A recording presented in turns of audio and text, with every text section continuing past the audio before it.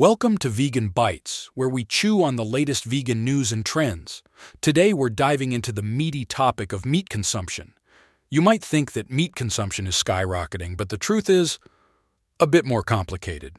Yes, the U.S. produces 107 billion pounds of meat annually, but that doesn't mean we're eating it all. In fact, only 17% of that increase is due to human consumption. So where's the rest going? Well, 10% ends up in pet food and 13% is tossed in the trash.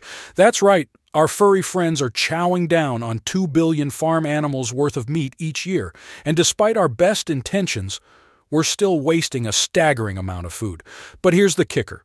Even though we're not eating all the meat we produce, we're still dealing with the environmental and ethical fallout.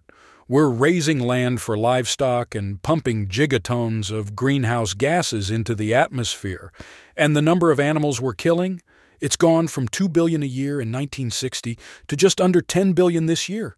And let's talk about chickens. We're slaughtering over 9 billion of them a year, 6.2 times more than in 1960.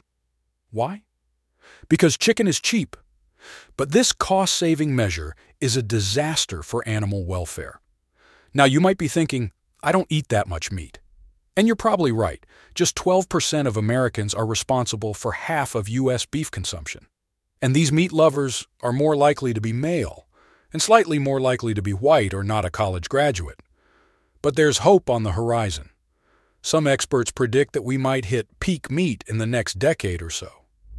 This depends on a few factors, like plant-based meats becoming more affordable and governments prioritizing sustainability.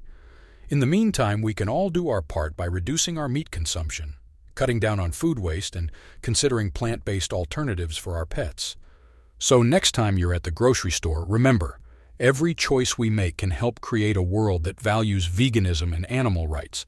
And if you're a business owner, consider how VG3, our vegan AI marketing tool, can help you navigate this changing landscape. That's all for today's Bite of Vegan Bites. Stay tuned for more tasty tidbits next time.